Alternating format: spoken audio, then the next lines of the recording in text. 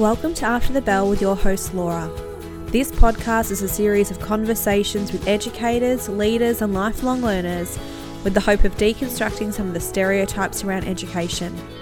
My objective as a teacher is to focus on the passion, humanity and hope around education and to provide a platform for the myriad of voices that have something to say and teach us all. If you would like to know more about me, please head to my Instagram page at Educating Laura.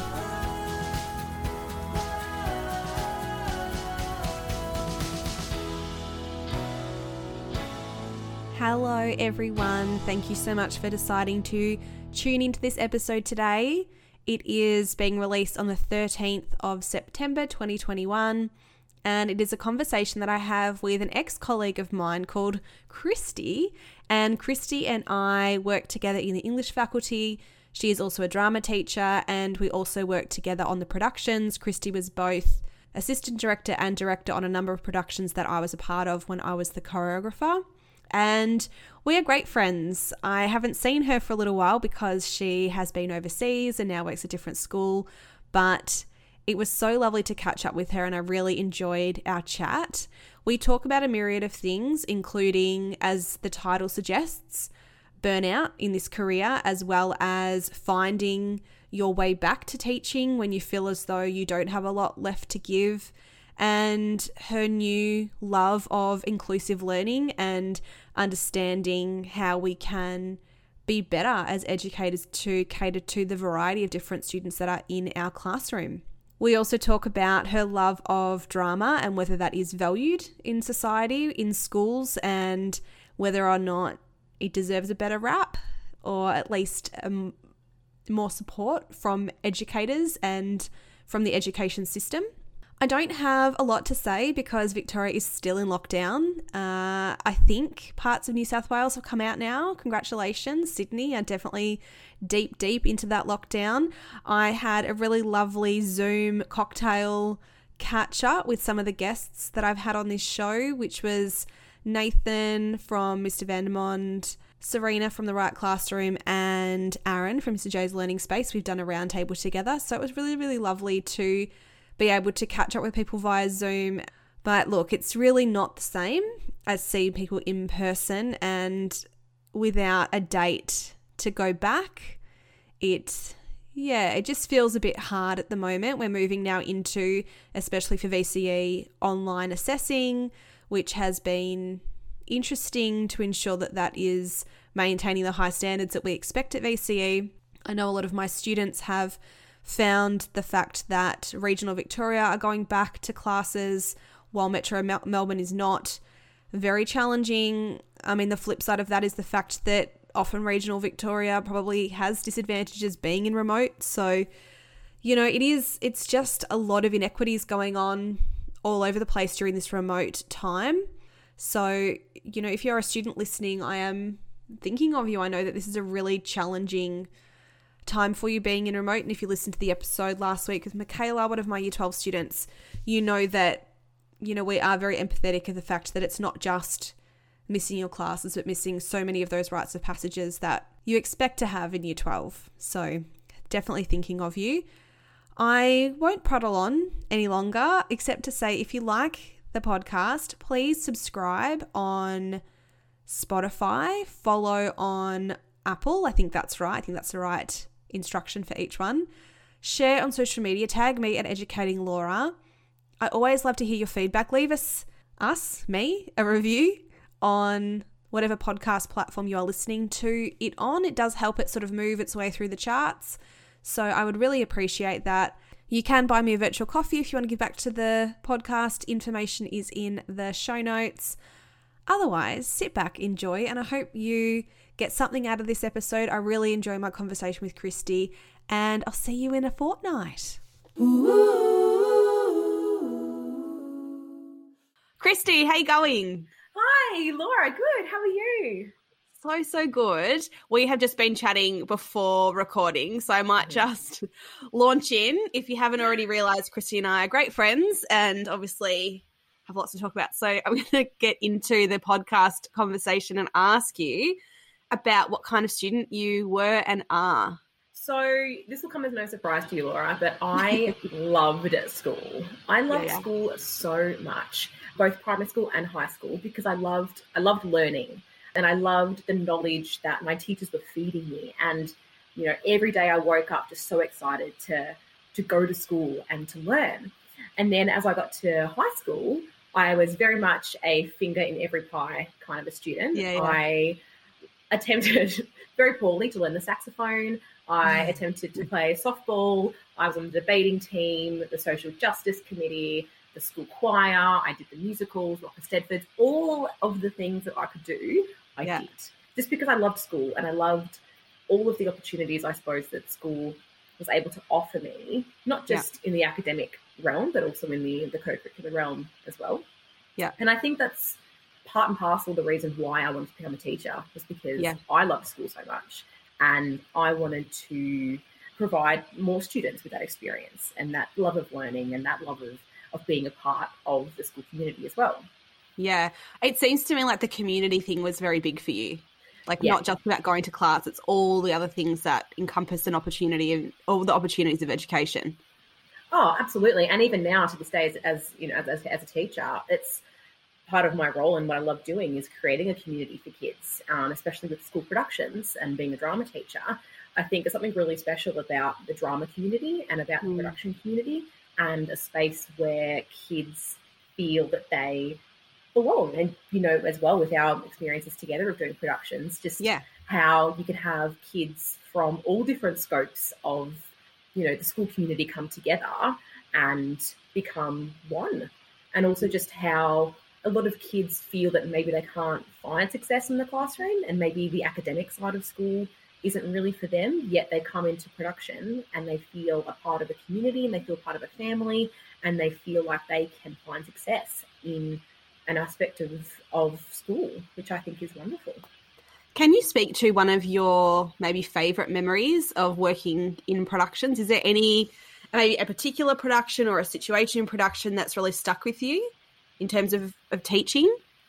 Oh, I love the relationship that you're able to create with students that is, you know, far removed from the classroom. I think it's a different sort of, it's almost like a friendship really that you can gain working with kids in the production, and just seeing their confidence grow and seeing their eyes light up when they finally learn a dance step or a line or a piece of dialogue or a song, and it just the confidence that they gain from that experience is just incredible. And I think there's far too many amazing memories from all of the productions that I've done throughout the many, many years. But, you know, I love that, as stressful as it gets, as mental as it gets, as crazy as it gets, and as much as, you know, the tech rehearsal before opening night, you pulling your hair out going, this is not coming together. I know. It's always 2 weeks before you're like, it's not going to happen. It's not going to happen. And then 2 weeks later it's on and you're like, oh, I did. Yeah. The kids pulled it together. And that's the beauty of it, is that, you know, I think you get so overwhelmed with all the things you have to do and making sure everything's perfect, that you kind of, I think, underestimate the fact that the kids really love what they're doing and they also want to give their best. So they're not going to let their show fail. And you almost have to trust in that as well. So it's a very trusting relationship that you're building with these kids in order to put this show on. And when we did productions, like the last month or 6 weeks, you've got, you know, 2.5 hours on Monday, 2.5 hours on Thursday after school, then you've got like a 5-6 hour rehearsal on a weekend. Then, as you said, the further you get into, you know, you get your tech runs and all of that kind of stuff. And so by the end, that last month almost, there's not a lot left. And so there's very little opportunity to be the best version of yourself. I don't know if you felt this. And so absolutely. You are just raw with the kids. And you know what? If you're irritated, you're irritated. If you're happy, you're happy. If you want to cry, it's very obvious that you had enough. And so I find that it's in those moments that the vulnerability of the educators is really scooped up by the students, and they go, you know what? They need us now. And I've never seen as much student supporting student in any other situation, really. Like if the teachers are working, there was like, 80 kids probably to 4 of us perhaps. Yeah. And so you'd see like little groups going off and rehearsing something while we were working with something else. And it was just, you don't get that very often where you look and the kids have all got their own thing going on to ensure that they're doing the best work that they can do. I think that's really special. And I feel like it's across the scope of the whole secondary campus as well, because our productions were 7 to 12. Yeah. So it was nice to see students who would never really normally interact with each other from year 7 to year 12 finding a common ground and finding a common space. And you're right, like working with each other and collaborating and helping each other to find success and to create this fantastic piece of work that they could be really proud of. And you're right, like emotions are so heightened in that kind of, in those final couple of weeks. My mum actually said to my partner the other week, she said, "Oh, have you experienced production, Christy, yet? just be aware. Just watch out." And I'm totally. Like, what? Yes. No, it's a thing. It's such a thing. And I don't know, I used to find that when production was over, I would just like gravitate towards the production team because it's like we'd experienced something that no one else understood. Absolutely. And it's kind of like, as crazy and stressful as it is, once it's done, you feel like this hole in your heart almost. Yeah. Like, hold on a minute. Where am I supposed to be? What am I supposed to be doing? But I'm supposed to be at rehearsal now, or having a meeting, or hanging out with the kids. So it's very difficult. Like I said, as stressful as it is, it's so wonderful. And you miss it when you don't have it. But when you do have it, you're crazy mental stressed. That's it. But the thing is that I don't see any other way of it working out except for it to be like that. I don't, it's amazing and wonderful and crazy and hard all in one. Yeah, absolutely. Yeah. And I suppose people work well under pressure. And so when the pressure's on, things happen and things come together. Yeah. Have you had a teacher, or did you have a teacher that really stood out to you and one that you wanted to emulate in any way? Yeah, I actually had two teachers, one from primary school and one from high school. My primary school teacher, it was in grade 5. She was this very softly spoken woman, but she was a formidable presence and a formidable force. She was so knowledgeable and had this wealth of information and wealth of knowledge, and I just literally ate up everything that she was saying. And she's a teacher that really stuck in my mind, even as I left high school. And then when I was in high school and having your part-time job, and I worked at a cafe, she used to come in quite often with a friend of hers. So it was really nice to continue that relationship throughout the years. And then I found out that she actually developed early onset Alzheimer's. And she passed away quite early in her life. But she's always someone that has stuck with me and stuck in my head as a teacher who was patient and calm, and someone who just loved teaching and loved students and loved imparting her knowledge on students. So that's something that I kind of try to think about often, and try and remember her and just how patient she was. And as much as sometimes you want to stand in front of the classroom and just scream, you can't. You can't. And you need to be patient and respectful of students and their needs and what they need in the classroom. And then there was a teacher at high school who was my drama teacher, and she was this huge presence. She was loud. She was confident. She was so bright. And I just was in awe of her, and was in awe of her knowledge and how much she loved her subject and how much she loved drama, and how much she wanted the best for us as students. And she, as scary as it was, she forced us to perform, and she, put us on the stage, and she pushed us out of our comfort zone. And as a shy-ish student, it was very confronting. But I think without that experience, I wouldn't be the educator, the drama teacher, the woman that I am today, without having had those experiences that pushed me out of my comfort zone. Do you think it was the educators who pushed you toward the subject, or your love of the subject? I think I wouldn't have loved the subject if I didn't have great educators. I think their wealth of knowledge teamed with their love for their subject and their passion, I think, was something that was imparted in me. And I now, as a drama teacher, try and do the same. I try and push my kids out of their comfort zones, and if something's not done correctly, I'm like, right, let's do it again, let's do it this way. I even jump in with them and play the drama games and do the activities and do the exercises. And sometimes it sounds very Mr. G, but I'll perform for them. Just sometimes. Thinking that, you have that body stocking that you get in. That's what I was imagining. No, I have the animal masks and I just crawl around the ground. Yeah.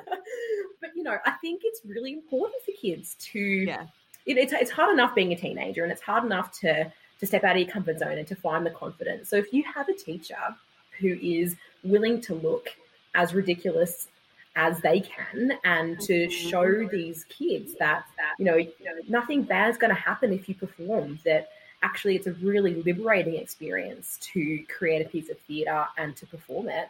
I think if I can show them that it's a fantastic experience, and I can show them and teach and lead by example, then absolutely I'm going to do it. Plus also gives me a chance to be on stage, which is fantastic. And I have to say that when Christy started to get in production, she'd just write herself in for little cameos into the production. So just I think that says a lot about you, really. Yeah, I'm like, this is my production now. I even think there was a production a few years ago where our lead developed tonsillitis the week before the production. And I think it was during one of the tech rehearsals where I was like, it's okay, I've got this. So I was singing his songs on stage and he was just, doing the actions, doing the dance moves, but, whatever it takes, the show must go on. Whatever it takes, absolutely, just I'll jump in a costume if I need to and go for it. Yeah. But I think that's important. It's that dedication. I think that's what really shone through, is how dedicated the teachers were, the students were. And, you don't really get that in a maths class or English class, do you, that level of dedication? Well, I suppose it's difficult in the maths zone. There's not really many co-curricular opportunities in the maths zone, but I suppose drama is one of those subjects where we do have the fortunate opportunity to not only teach our subject, but then create opportunities for students to do that in a co-curricular space. And again, going back to, if a student doesn't feel that they are successful in the academic space, providing them with something, whether it's music, whether it's production, whether it's sport, whether it's, the chess club, whatever it might be, giving them the opportunity to find success in a space removed from the classroom, I think is really important. What kind of teacher are you? How would you describe yourself as a teacher? Oh, look, I like to think I'm approachable. I like to think I'm patient. I like to think that I am a teacher who does everything that she can to support every single student in my class. Sometimes it doesn't always work. I'm constantly learning as well. I think it's really important that teachers continue to learn about their craft and about their skill. And I don't claim to be an expert just yet, but anything that I can learn to then impart within my classroom, I think is really important.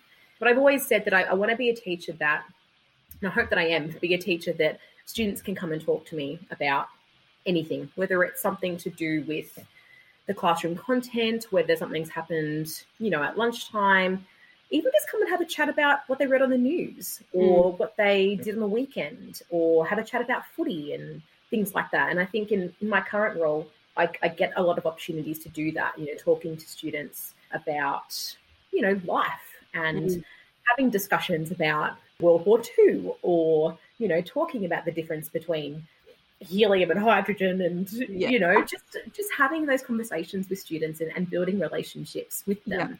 I think is a really important role for us as educators, not just to kind of go in and go content, which I think was something that I believed I needed to do very early on as a teacher. Yeah, totally. You have the pressure of, right, here's your curriculum, here's your content, teach it. The kids have to have these skills. I have to have this knowledge, go for it. And you forget about, well, actually, these are little humans and they want to talk to you and want to converse with you and want to learn about the world.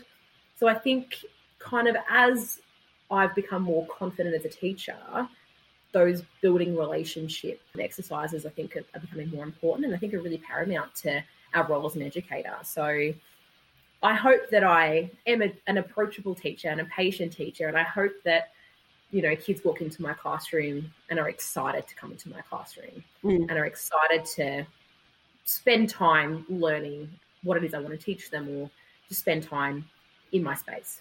Do you feel like getting older in the profession has allowed you to feel more confident and comfortable to create those relationships? Because if I reflect on being young, and I looked young, I was very aware of creating that boundary and that separation between me and the students. And I don't think I was as good of a teacher for that, because exactly as you said, I was so focused on being perfect in knowing all of my content and being prepared and looking as though I was well researched, that I let the building of those relationships fall away for the pressure of the content.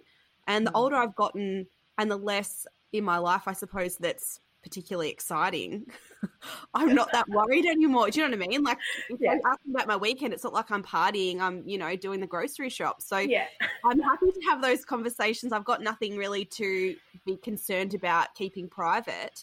Yeah. And I think it's made me better. I don't know if you found the same thing. I absolutely feel the same. I think, you come into teaching. I was 22 when I started teaching. And you're teaching kids.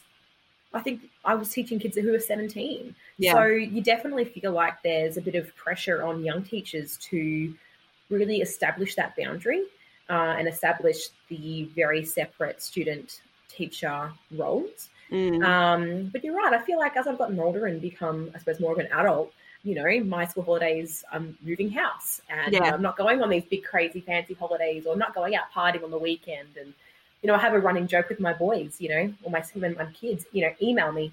I don't have a life. Email me on the weekend. It's fine. I'll email you back. Like, that kind of stuff. Yeah. Whereas I think back when I was, starting out, you very much needed to separate yourself from building those relationships. And I think the more confident I've become, even just as an adult, I think the more confident I am in building those relationships with students. And I think that, you're right, a better teacher I am. And I think when you're younger, like I said, you get so stuck on content and so stuck on delivering the content and delivering the knowledge and ensuring the kids have the skills, and you drill in those, here's a paragraph, write it again, write it again, write it again, write it again, that you sometimes miss out on any other learning opportunities that come up in the classroom. Yes. As I'm thinking about a lesson that I had probably 7 years ago, we were in VCE drama, and we were supposed to be talking about performance analysis. And then a student puts his hand up, Miss, this is really irrelevant to the discussion we're having at the moment, but can you tell me about tax returns and how I need to fill one out? And I was like, yes, I absolutely can. So we ended up having like a 30-minute discussion. I'd be useless. I'd be like, Look, you know what? It's fake it till you make it kind of thing, Laura. I was like, yes, you have to pay tax to the government. I don't know how much and I don't know why, but you just have to do it. You just fill out a tax return. Sometimes you get money back. Sometimes you don't. It's really luck of the draw. So we ended up having just a discussion about tax. And I feel like if I had stuck to, the content-driven lesson and said, nah, not talking about that, go talk to someone else, firstly, you're cutting off a relationship, and you're feeling like, or you're suggesting to students that you're not approachable and you're not there to guide them and teach them things.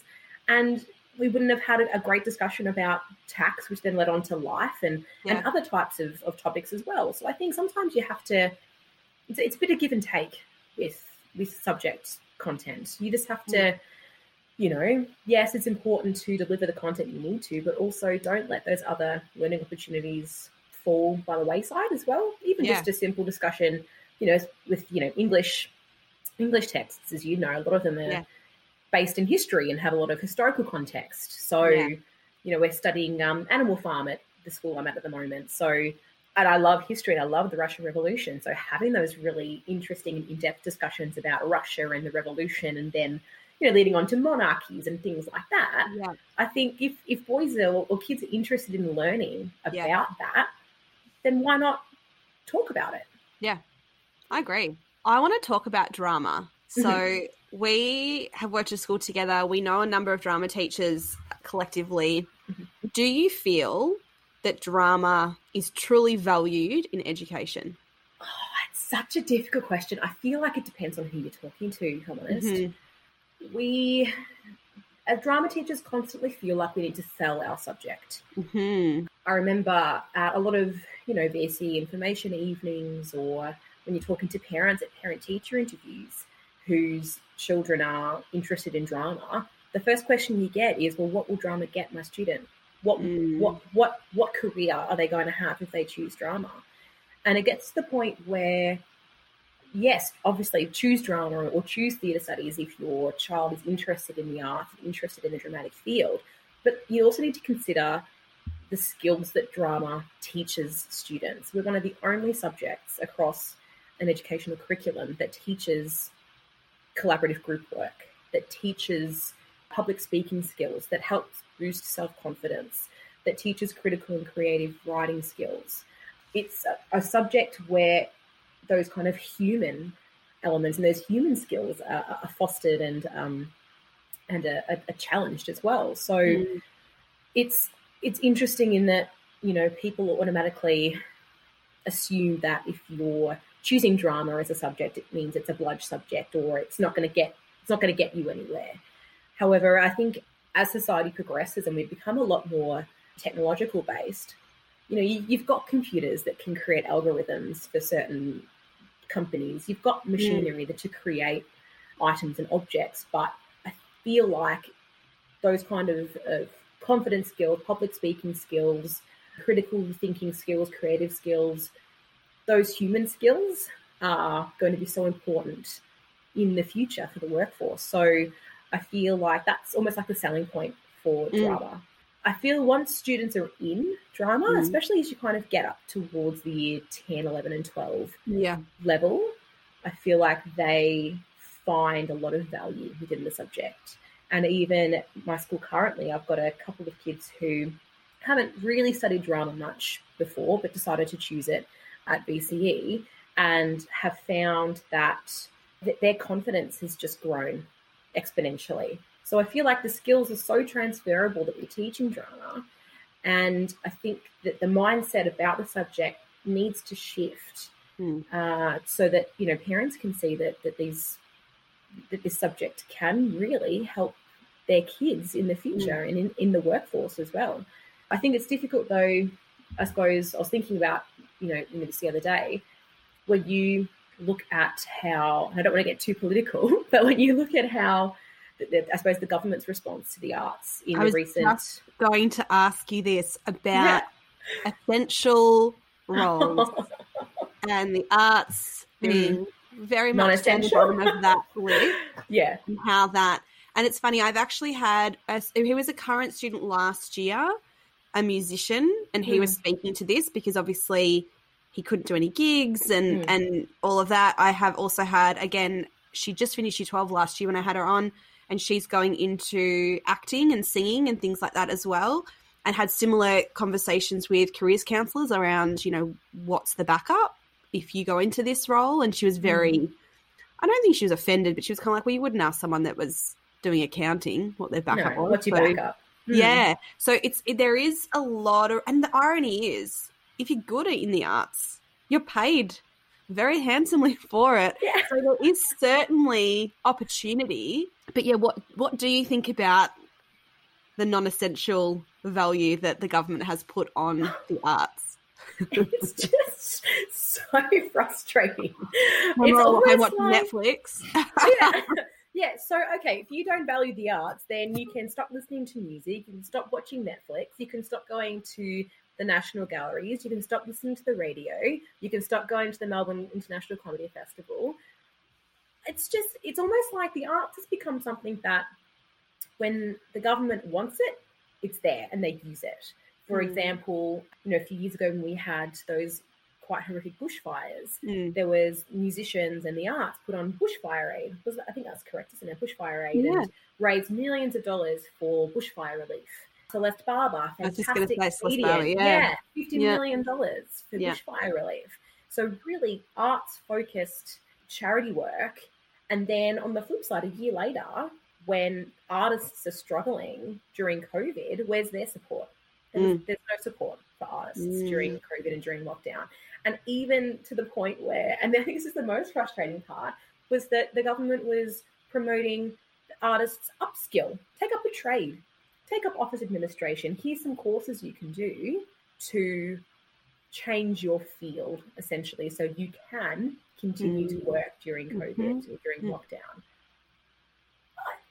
Just missing the point entirely. Yeah, I feel like it's difficult to sell your subject when and to promote your subject at a school level when it's not supported in the government level.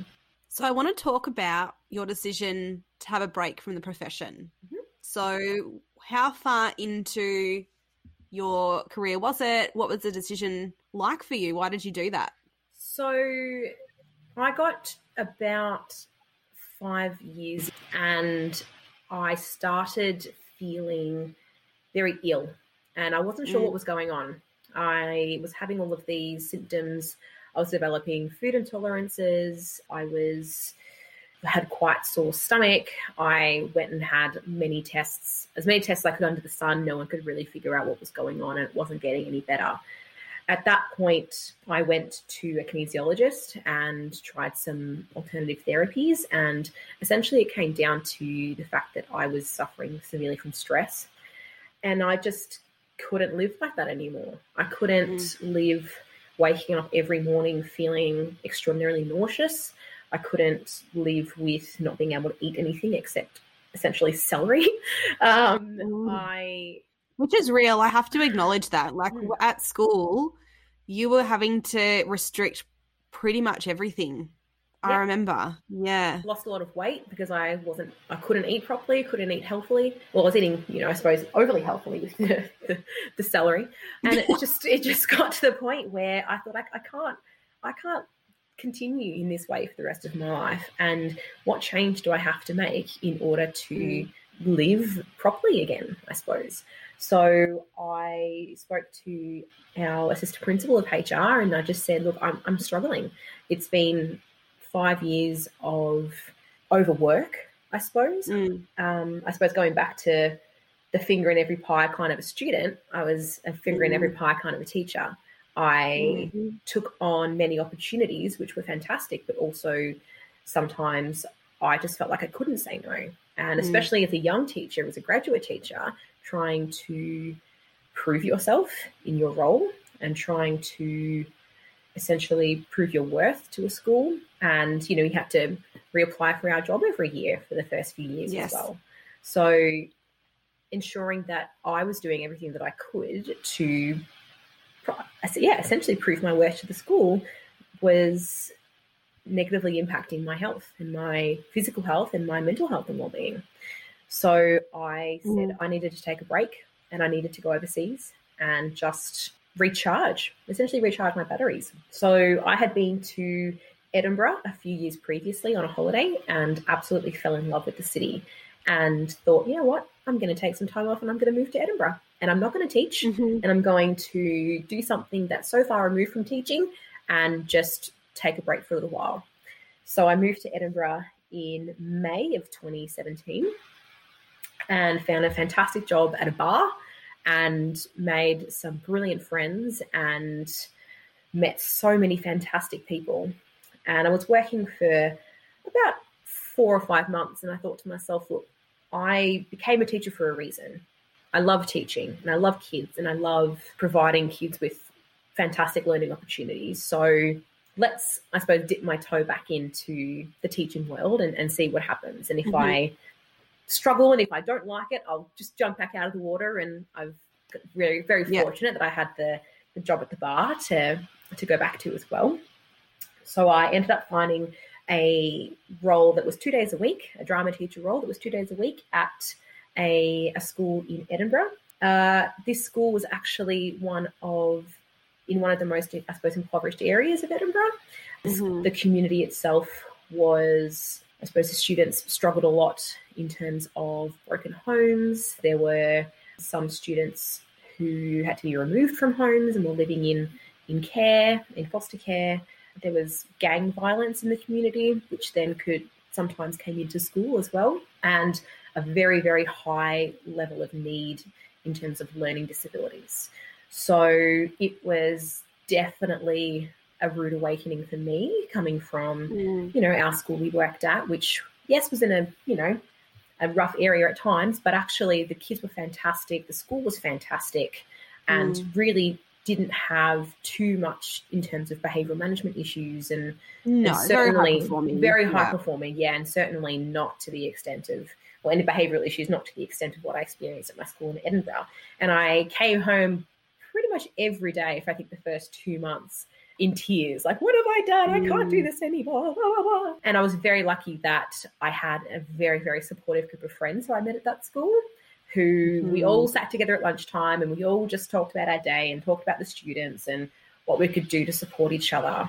And after, I think, 2 months, it all just clicked and fell into place. And it was a really great school to, I suppose, dip my toe back into. And like I said, something, or a school that I'd never, or a type of school or a type of community that I'd never worked in before. So essentially I was working 2 days a week, and then there was a position in the English department that came up. So I went from 2 days to 5 days a week and taught English and drama for a little while. And then as the school year ended, there was an opportunity to work in the learning support department. And I'd never done many work in learning support before, but I thought, you know what, new challenge, let's do it. Why not? And it's the best decision I've ever made. It completely reinvigorated my love for teaching and my passion for teaching. And it's something I'd never considered doing before, but now it's my pathway. And, I was teaching students with extraordinarily high levels of need in terms of dyslexia, global delays, autism, mutism as well, partial deafness, partial blindness, ADD, ADHD. So many students with such high level of need. And it was incredible just to see how positive so many of these kids were, considering the difficulties and challenges that they faced every day, not even just sometimes just at school with the academics, but going home as well. Some of them had troubling home lives as well. And as I said, it completely changed my perception of where I now wanted to go and what I wanted to do with my teaching, and I suppose changing the focus for me of where I wanted to be as a teacher. So there's two things I want to speak about. The first one is, do you think that you suffered burnout? Absolutely. Do you think that's where you're at? Yeah. Okay. Absolutely. What's the advice that you have for, because I think it's in that 5 to 7 years is when most people leave the profession. What advice do you give people, or could you give people in those early years to avoid getting to the place that you got to? I think for me it was not being able to say no, or not having the confidence within myself to say no. And I was so lucky, I had such a supportive group of friends at our school that we were at. And it's not like I wasn't supported, and it's not like I had to do anything by myself. But I think even just me personally, I'm a very independent person as well. And I think I wanted to prove to myself as well that I could do everything, and I didn't need to rely on people, and I didn't need to ask for help, which was to my detriment. So for early years teachers, I think a few things. First of all, lean on the people who are around you and find your people and know that they are there to support you, whether it's your VIT mentor, whether it's your head of department, whether it's the person who sits next to you in the staff room, whether it's the people who you have lunch with every day, whether it's, a professional support staff member, whoever it might be. Find your people, and they're there to support you, especially in your first few years. And even now to this day, I've been teaching 11 years and I still find my people, and sometimes I still, need support and need help. And I think that's just what teaching is. It's a collaborative environment. It's an environment where people are there to help each other and to support each other.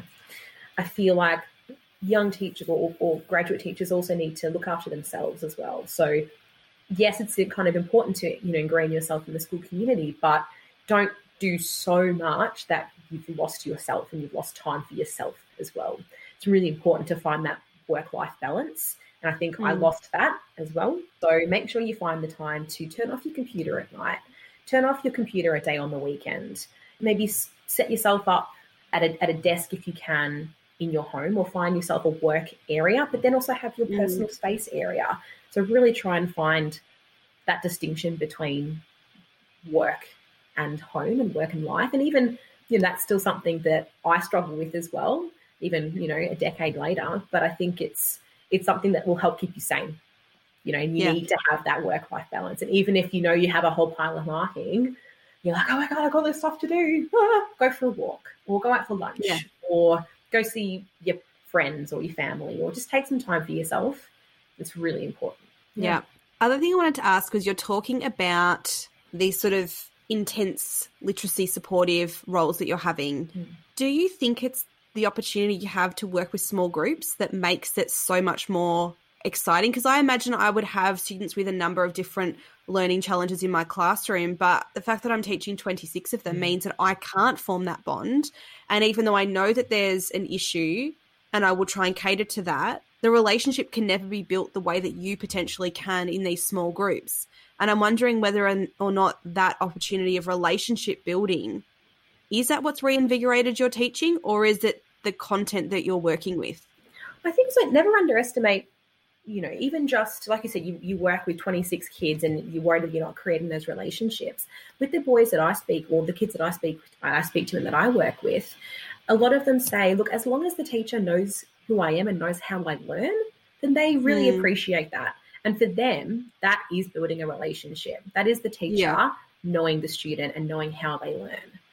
And so you're right. I'm in a very fortunate position that I do work with smaller groups, and I see my kids 4 times a week, and I know each of them individually, not only as students or as learners, but as people. So for me, that's a really exciting role to have, because I do get to work quite closely with a few students.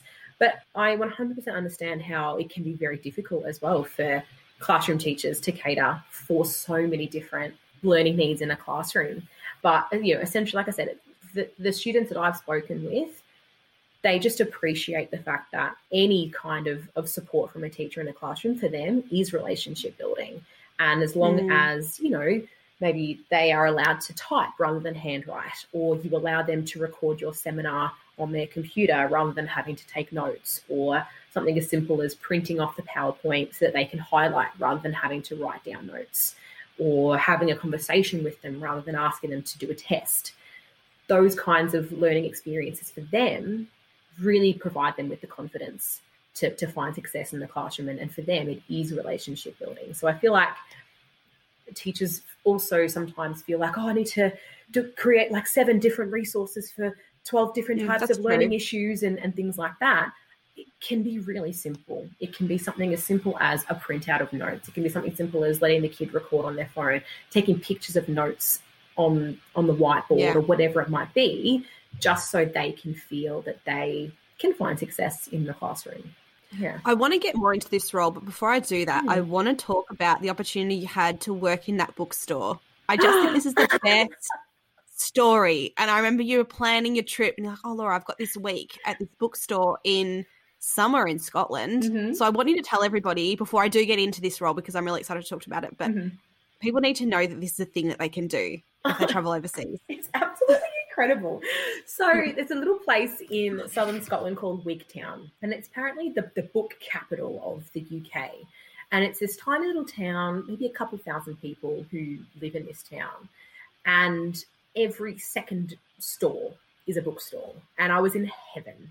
And not just like, your Dimmicks kind of bookstores, but antique bookstores as well, where there's books from 1800s, 1700s, really, really old, beautiful books. And you walk in and you just smell that, that old kind of book smell. It's like one of my favorite smells. Actually, a friend of mine, or a colleague of ours from school, she pointed me towards this opportunity, this bookshop. So essentially you book it on Airbnb, and what it is a bookstore and an apartment above the bookstore as well. So essentially you Airbnb and you rent the apartment.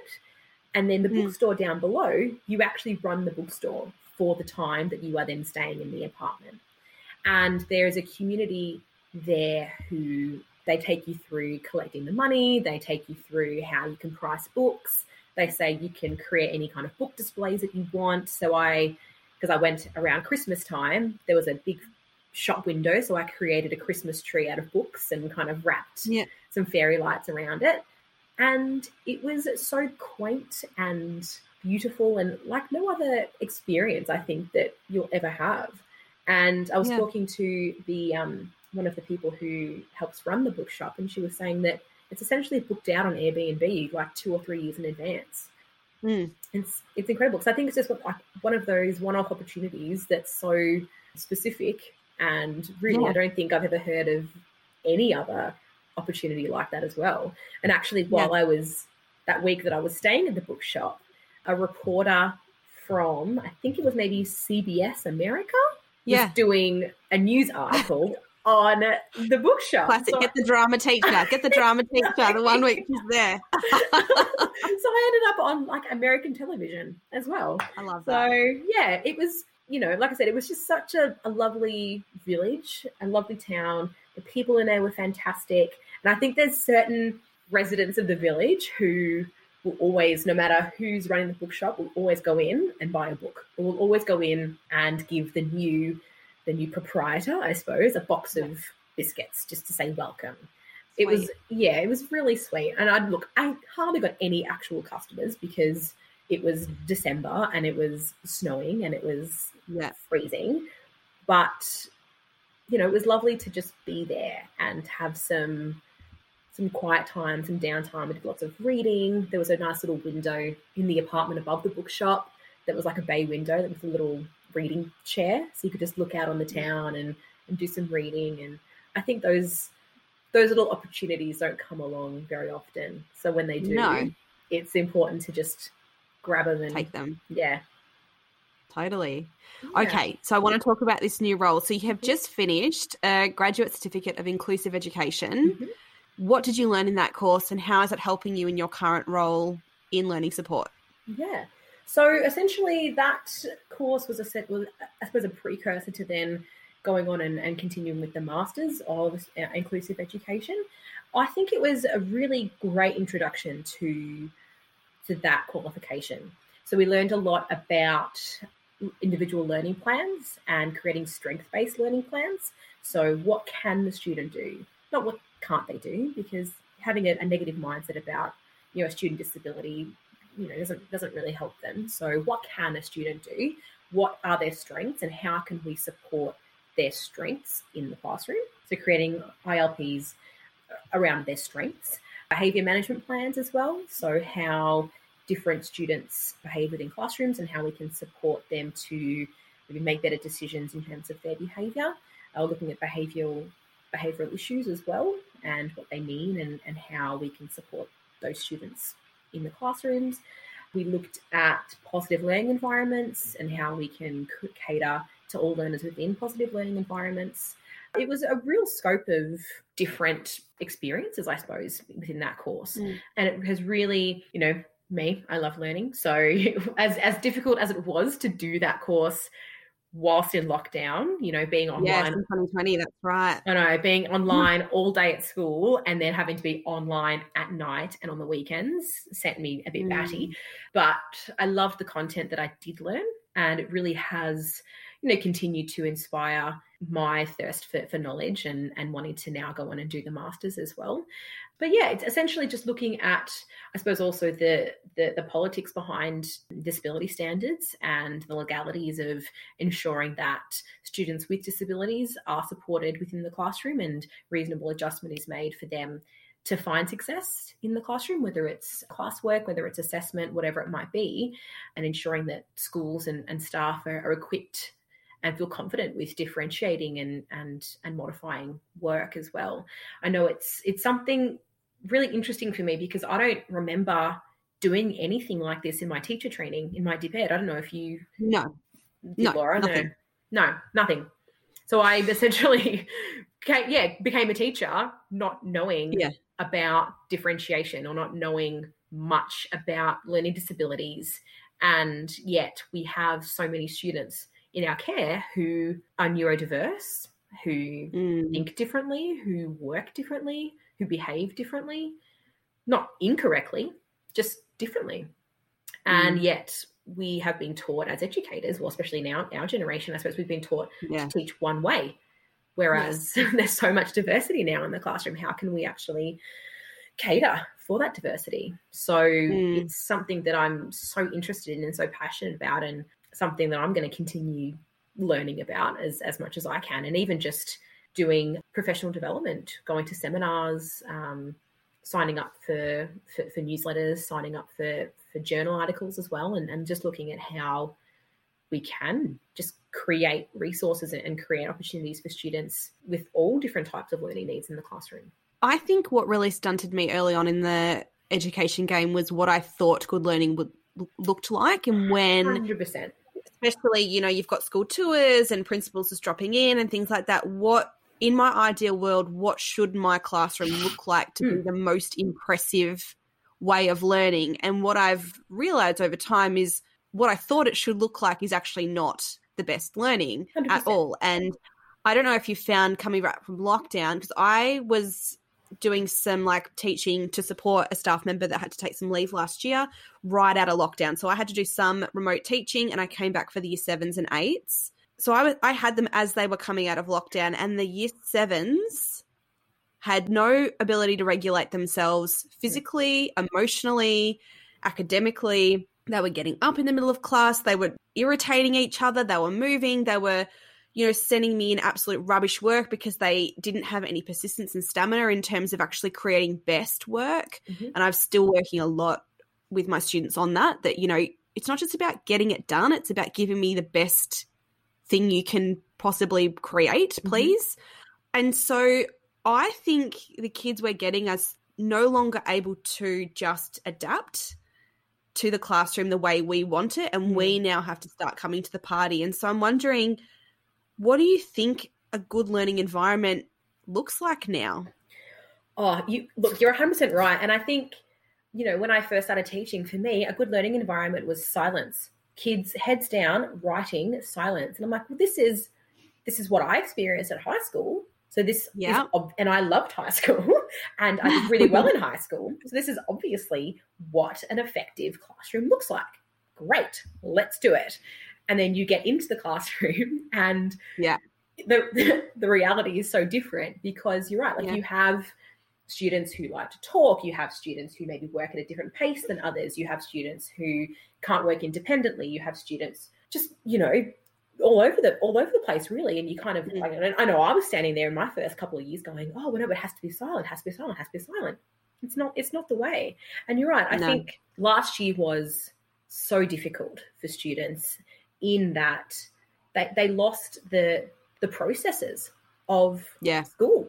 They lost the appropriate way to, just simple things like the appropriate way to line up for a class, the appropriate way to, come and stand behind a chair, like you said, standing up in the middle of the class and walking over somewhere else, or shouting out, or things like that. They didn't have the foundation last year of just those simple processes in the classroom. So now coming back this year, you have to start again, essentially. I found I had to start again with a lot of my students. Right, remember, here's how we line up. We need to be respectful. We can't walk into the classroom bashing and punching each other. We can't call out. If you have a question, just raise your hand. Those kinds of things. I don't mind mild chat in my classroom. I think the more opportunities that kids have to engage with their peers and engage with me, great. I love it. Fantastic. But there's a difference between an appropriate working volume and chaos and, booming voices and, kids getting out of their chairs and walking over and headlocking someone else in the opposite corner or things like that. So I think I was listening to one of your episodes the other day. I think it was maybe with Emma and Cam, who were talking about how essentially they're teaching year 12s who are actually technically year 10s because they've missed a whole year of those processes and of the resilience of the independent work, of the being organized, of respectful behavior, all those really important, I think, classroom techniques that we teach them. You've got kids in year 8 this year who are essentially in grade 6s. So I think it's important to reestablish those procedures and those classroom management techniques. But I think also for me, the perfect classroom is one where, you know, it's not silence. Look, during tests, absolutely. Assessments, absolutely. When I'm trying to give instruction, absolutely. But I'm not going to be one of those sticklers for, you know, be silent. Fine line between teaching them appropriate engagement and not appropriate engagement, I suppose. Yeah, that's it. I'd love to know about if you had an opportunity to have education, the system of education, exactly as you would like it, what kind of changes would you make? Oh, gosh. Goodness me. I think for me, smaller class sizes. I teach classes at the moment, look, ranging anywhere between 25 kids to some of my classes of 4 students. I think for those core subjects, if we can have smaller class sizes, fantastic. Somewhere around between 15 and 20, I think is a perfect number.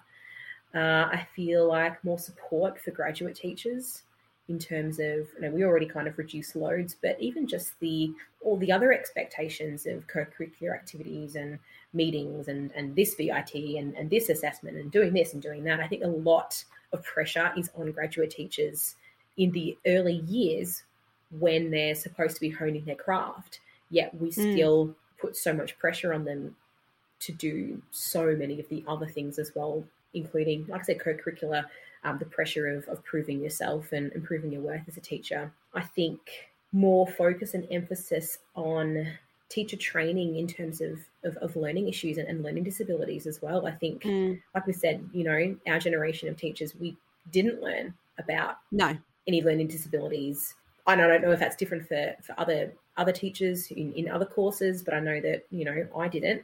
So I think, and I really hope that has changed, but I don't know. I don't really speak much to any students who are currently undertaking education studies, but I hope that's changed now. Even if so, I feel like it would be theoretical, Christy. Like, this is the issue that I think that we have is, even though I learnt some of the things, I'd forgotten by the time I got into classroom, or it was irrelevant in my application when I got into the actual classroom. And so I think you're right. If we had an opportunity to say no additional jobs for grad teachers at all for at least the first year, reduce the load slightly, because I think are they 2 lessons down maybe at high school? I think so. I think it's not much. It's not much at all. Yeah, and because I know when I started, I had production, and so I was reduced load, but then I had production on top of that. And, you know, with that 5 extra hours a week anyway, and I was supposed to get time allowance, which just made me over-allotted technically. So I don't know if so it was all kind of just for nothing, yeah. Yeah, and then I was assistant science coordinator and production in my second year, which I'm not quite sure what was going, what experience I had to do that anyway. I think I was coordinating in my second year. Like, what is that? Yeah.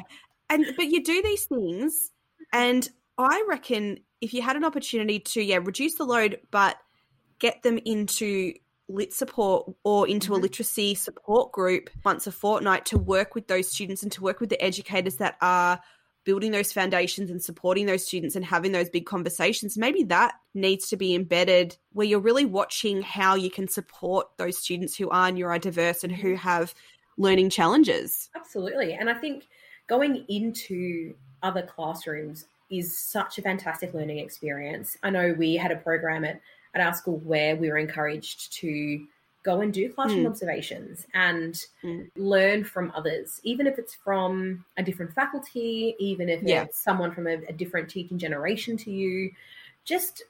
And I think it's also seeing how different students learn in different classrooms as well. So one particular student, teachers, absolutely. Like I know I teach kids at the moment who, you know, despise science but love wood tech. So seeing just how they work in those 2 different environments, and you're right, how they react to different teachers. I think I did 10 weeks of teacher placement in my DibEd. That's not enough. Yeah, me too. That's not enough at all for really the realities of what classroom teaching is. So I think, you know, more as many opportunities as graduates can get and as new teachers can get in the classroom and in different classroom environments and working with different kids as well. That's the thing with learning disabilities is they're like on a spectrum. It's almost like dyslexia has a spectrum. You know, no one student has the same issues. You know, one student can be a fantastic reader, but their spelling, you know, is inhibited. One student can present their knowledge verbally, whilst others prefer to type. So it also really depends on the students as well, and how they best learn. So creating those relationships with the students and then seeing them in different classroom environments, working one-on-one with them, I think is imperative as well in graduate teachers feeling confident with, I suppose, the scope of what our role entails. And I think that we do take for granted the more experience you get, the more sort of strategies you have in your bag to go, oh, well, this isn't working for you. Why don't you try this? But, you know, as a grad teacher, you're trying so hard to plan a lesson. If that derails or there's a student that doesn't get it, you don't have all of the things, all the support that you know works because you've had that experience. And I think the more experience you can get and the more strategies you can get behind you, the better. Yeah, absolutely. Because those first few years are essentially building your toolbox of strategies. That's right. And, you know, you can walk into a class with your, you know, a 50-minute lesson with a minute-by-minute lesson plan ready to go. Within the first 3 minutes, it could all go down the toilet, and then you're left with nothing. And you've got 47 minutes to go, right, what am I doing? No idea. So you're right. It's those strategies that I think are really important and that we take for granted. You're right, as teachers who've been doing this for a while. Yeah. Last question. Great lessons, great life lessons. What can you impart on the audience today, Christy? Great life lessons. Yeah. Goodness me. Great life lessons. You're such a teacher. Goodness me. Yeah. Well, that's my G-rated response. The thing that has just popped into my head is listen to your gut and listen to what you need and what your body needs and what your brain needs as well.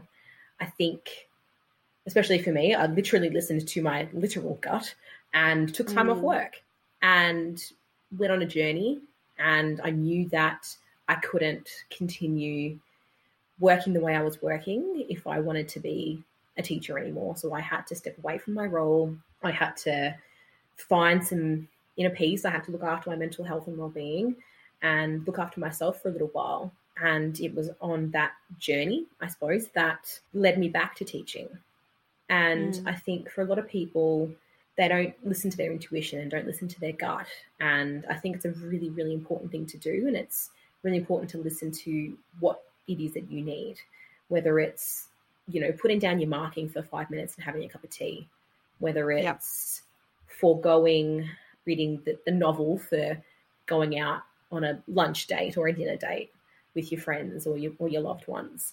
I think you need to look after yourself. It's a pretty intense profession we're in, and I think people underestimate that. People underestimate that a lot of what we do comes home with us, not just the physical marking or the work, but also the emotional load, the mental load of dealing with however many students we deal with in a day and their emotional needs and mental health and wellbeing needs as well. So I think it's really important to look after yourself in your role, and the more you look after yourself and the more you listen to your gut, the more that you're going to love what it is that you do. I think so many teachers, that's their identity. It's teacher first. And I've got a teacher Instagram. There's so many educators on there whose whole profile is all about being a teacher. And I think that if you stop and think about who you are without teaching, that's a really good place to start. Like, who actually are you without the teacher? Because I think that we all hide in a way behind being a teacher and think that that defines us. And it really is a job at the end of the day, you know? And it's, I think, stepping away and finding out who you are is very important. Yeah, absolutely. Absolutely. And it's, like I said, it's so hard to sometimes find that balance, and it's a very gray area, but I think, and look, like I said, it's only recently happened for me, finding that balance. I spent a long time hiding within my role as a teacher, and that was my life. Teaching was my life. And it's only in the last couple of years where I've gone, you know what? Yes, I love teaching and I love what I do and I love working with kids, and I couldn't imagine doing anything else. but at the end of the day, it is a job, and you need to live your life as you know, as Laura, as Christy, as a human, and realize that, yes, teaching is a job, and as much as you can love it, you need to look after yourself as well. Yeah. Thank you so much. It was so good to see you. I haven't seen you for so long. I know, it's been crazy. I know, it's so nice to see you, and thank you so much for having me on. I've had a great morning and a really nice catch up with you, Laura, so thank you.